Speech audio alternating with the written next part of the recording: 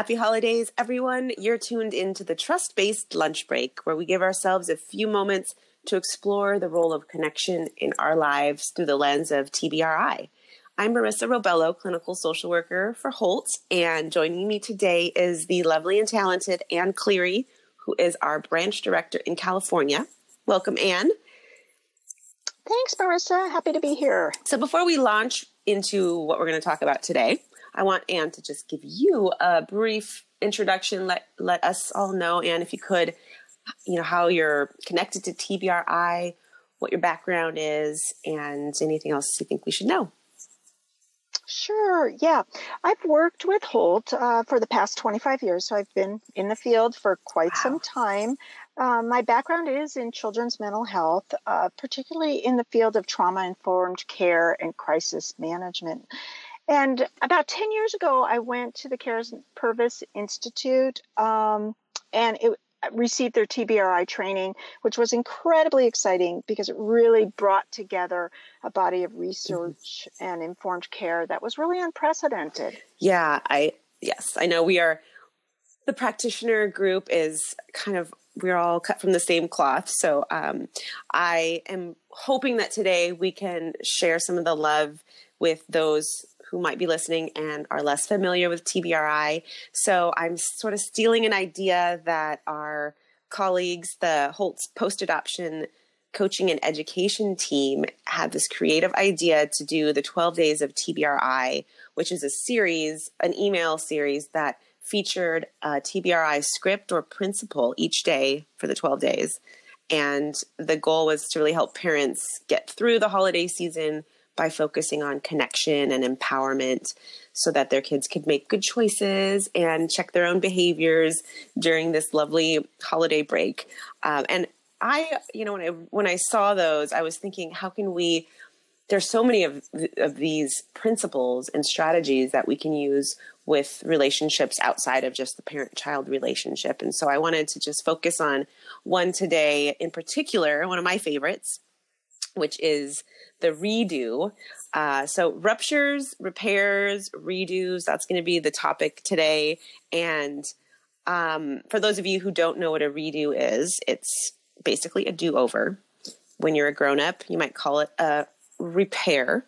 And I love this proactive correcting strategy because there's just endless opportunities in life to use it. And people like to feel connected even when they're misunderstood or there's some sort of a conflict or, if you can end that interaction with a feeling of connection, it's just such a strong, empowering experience.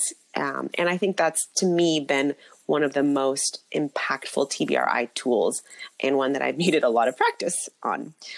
So Ann, I know you know what a redo is. I'm sure you use them in your life. Can you add to what I just described? Yes, absolutely. I think redos are one of my absolute favorite tools out of TBRI. It's not just for the child, but for me and as adults. It's just so liberating to have permission to start over and to have another chance at correcting something that didn't go in the right direction. So there's a lot of grace and generosity within the redo. So I think everybody can benefit from that. Having said that, though, redos are one of those skills that can be really hard to master because it requires a lot of repetition and modeling in order for the child how to use it to actually correct their own behavior. And the idea behind it is that you really want the child to initiate it before the parent has to step in. That's the ultimate goal, is to have the child have the awareness of what's expected of them, catch it when they push too far, and then be actually able to repair the situation. That's the long-term goal. So, to give you an example, a child may scream out, "I'm starving." I know we've probably all heard that at some point, and we know it doesn't make anybody in the room feel good. You look at your child in a way that you're just pretty much stunned. But a child who is familiar with a redo will hear themselves and then stop right after they've said it and self-correct. And they'll say something like, Oh, I meant to say, can I please have a snack right now? So that's the ultimate long-term goal, is that the child hears it, corrects it, and redoes it before the parent has to do anything. It's a pretty long-term goal, Mm-hmm. but it doesn't mean that you can't learn a lot along the way and really improve a lot of the behaviors while you're learning it together. Yeah, I love that you pointed out the long-term goal, which is really self-awareness in for children to be able to regulate their own emotions. But I will say, since I have young children, a 4-year-old and a 2-year-old, and my 4-year-old is just now starting to sometimes be able to get the redo, maybe before I have to walk her through it. But it's only come after literally hundreds of times that I've had to do it myself and check myself as a parent when my voice is raised or my tone is not where I want it to be, or I lose my stuff like we all do. So I just want to put out there that it is a process, and you start by you take baby steps. You know, the bar is low based on your child and you where you're coming in, and then for me the learning curve was understanding my triggers. What makes it hard for me? What times of day or what experiences make it hard for me to get to my calm, which is what you have to do in order to catch yourself and repair the rupture. Mm-hmm. Absolutely. And I think one of the things is that the redo allows everybody to take a breath. Yeah. And taking a breath, and a child knowing that you're taking a breath, that they can take a breath, to me, that's the restart that you need. And that anything that happens after that, it's all good. Yeah. It's going to be good, because you're interrupting what could lead to just tempers flaring and no repair. Okay. Right. So even by stopping it, you're saying we're redoing, we're looking to repair this differently. Okay, Anne, so I want to make sure we're not confusing anybody who's listening about redos, repairs, ruptures. So redos are specifically something we work on, a skill, a tool we work on with children to empower them to basically catch their behavior before it gets to a point where they need somebody else to come in and do it for them. So can you explain a little bit more about repairs between adults and how that modeling can help children learn about redos, or how that modeling can help adults practice doing a redo? Yes. Yes, exactly. So with a child, when you're doing a redo, you're essentially communicating to the child, even if a child doesn't know how to get to the end result of the redo of self-correcting, basically what you're telling the child is, wait, let's stop. Let's take a breath. We're going to redo how the situation is moving forward. So essentially what you're doing is you're stopping the fuse of the anger from running all the way to the end. Because one of the things that happens in anger is when the fuse runs to the end, people are so upset and so angry and in such a heightened emotional state that the next emotion that follows is justification. I need to justify how angry I am. And the problem is that once a person reaches justification, which is probably about 30 seconds after being angry, you've got a situation in concrete, okay, where the child can't move. The adult is backed into a corner with their own emotions, and it's not a place where we want to be. Yeah. So by saying, hey, we're going to do a redo, everybody should be taking a breath at that point in time. For the adult and in our relationships with adults, we can't turn around and say, hey, let's redo it. There just isn't, another adult isn't going to appreciate being taught or instructed by another adult as to what we're going to be doing next. But what we do have is repairing. And that's where the modeling is really important in our everyday lives. And our children see this as well. So let's say that we get into a situation with a coworker or a spouse or another adult, and we're irritated. Okay. We can start to feel that emotion develop.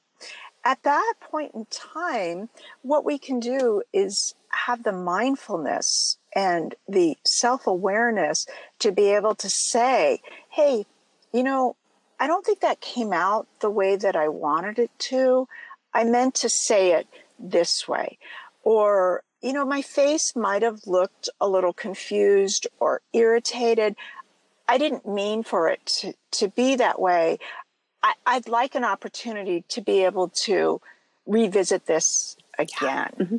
So what you're signaling to the adult is the ownership over your own emotions, and that it isn't really ideal. It's not going the way that you want it to, but that you want to also take the same opportunity that you would have with a child to hit the reset button and to do it differently. Yeah, and it's hard to do that because, it requires you to, first of all, be able to be in the moment with your feelings and emotions and be vulnerable with the person that you're relating to, and that, I think, for some personality types is a really natural, easy thing to do. And for others like mine, it has taken me a lot of practice and therapy to get to a point where I can slow down enough to pause and hit that reset button, like you said. Exactly. For some people, they may not feel that comfortable with expressing their emotions. They're not right there at the tip of their tongue where they can express them right away. They may feel them, but they may not be in a position to express them right away. So some of it may have to do with the personality. Some of it might have to do with the person that you're engaging with too. Is it an equal relationship? Or does that person have more power than you or more authority? Or it could be a relationship where there's been long-term issues, and perhaps it isn't as simple as hitting the redo, or hitting, to start over. Maybe that person isn't as responsive to it as someone else might be. So it takes practice. A lot of this conversation is reminding me of another really important TBRI concept, which is being able to see the needs behind another person's behavior and really being able to see the whole person in their environment. Is that resonating with you right now too? Absolutely. Yes, absolutely. Because, part of being able to see what you can do next is being able to see what the other person needs, whether that's a young child or an adult. You have to have that mindfulness that, so much of what Dan Siegel brings to his work. Yeah. Absolutely. Yeah. And so you basically have to tailor a repair or a redo to the person and the situation, and then yourself. Do you have different ways of using this skill with people in your life? I do. I mean, I think one of the things about the redo is it's just going to look different with each person in your life. And it has to be tailored to what they need in looking at the entire individual and how you can bring that sense of mindfulness to it. So, I mean, if you have a 7-year-old that has just recently been adopted, they may not feel safe enough to be able to engage in this. And so it may be that you're just doing a baby step of it. You're just saying, okay, well, let's take a pause right now. Let's figure this out a little bit differently here. For a child that has been in your family for a long time, that could look really different too. I think of my own children. They were very different in their redos and how I had to introduce it to them. I mean, I had one child that was loved the redo so much that we literally had to do reenactments of redos when they were going on. It's kind of like, okay, well, let's reset this. Well, all right, well, let's reset the entire scene in the kitchen.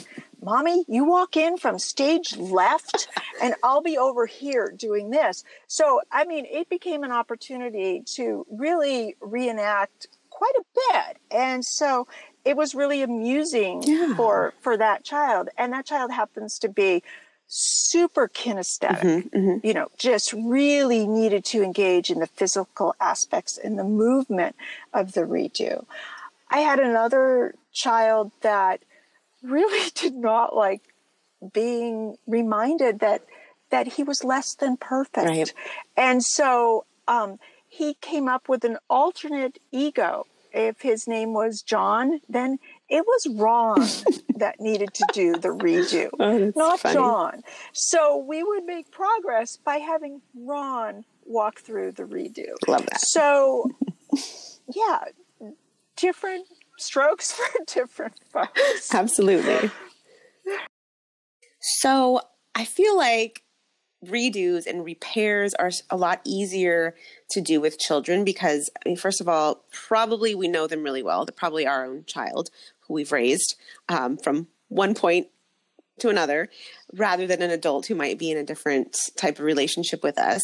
But they also make it obvious usually that, you know, they're crying over something and it's really not about the thing you think they're crying about.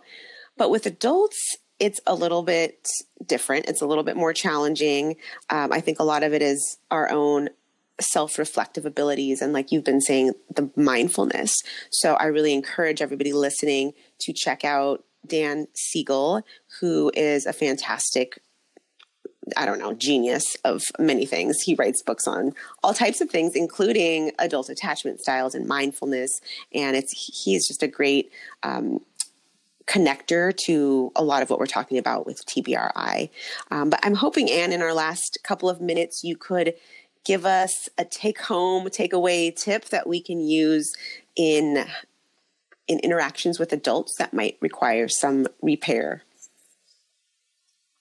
Yeah, absolutely. So I think one of the things is that if you anticipate a conversation with another adult, whether it's a colleague or, you know, a friend or a spouse, I mean, I think there's some time to reflect. You can think about your personal history and your relationship and what has led to, you know, this current interaction that you're anticipating.